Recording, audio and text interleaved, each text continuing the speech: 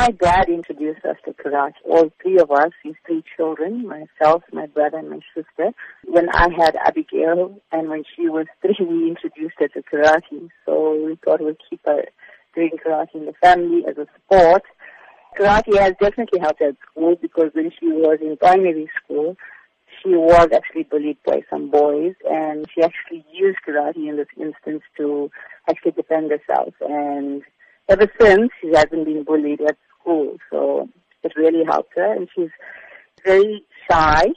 Karate has really helped her improve confidence level and boldness and her courage. So, of course, she's used her talent then to progress through to number 1 in her division in South Africa.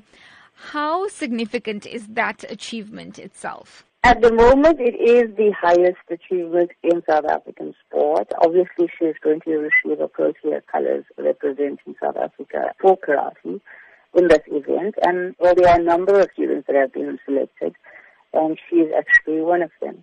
Has Abigail participated in international tournaments previously? She's been to the Commonwealth Karate Championships in India in 2015. She was actually placed 3rd at that championship. Now, for Abigail to be able to represent South Africa at the Youth World Cup in Croatia, we do understand that she needs assistance with funding.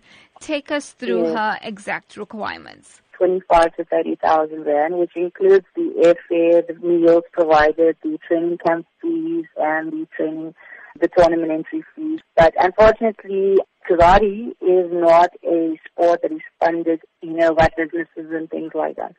So the onus is on the parents to actually get the funding for the athletes to go overseas and to compete at such high levels. And for them, this is an experience, and for them, this is an exposure.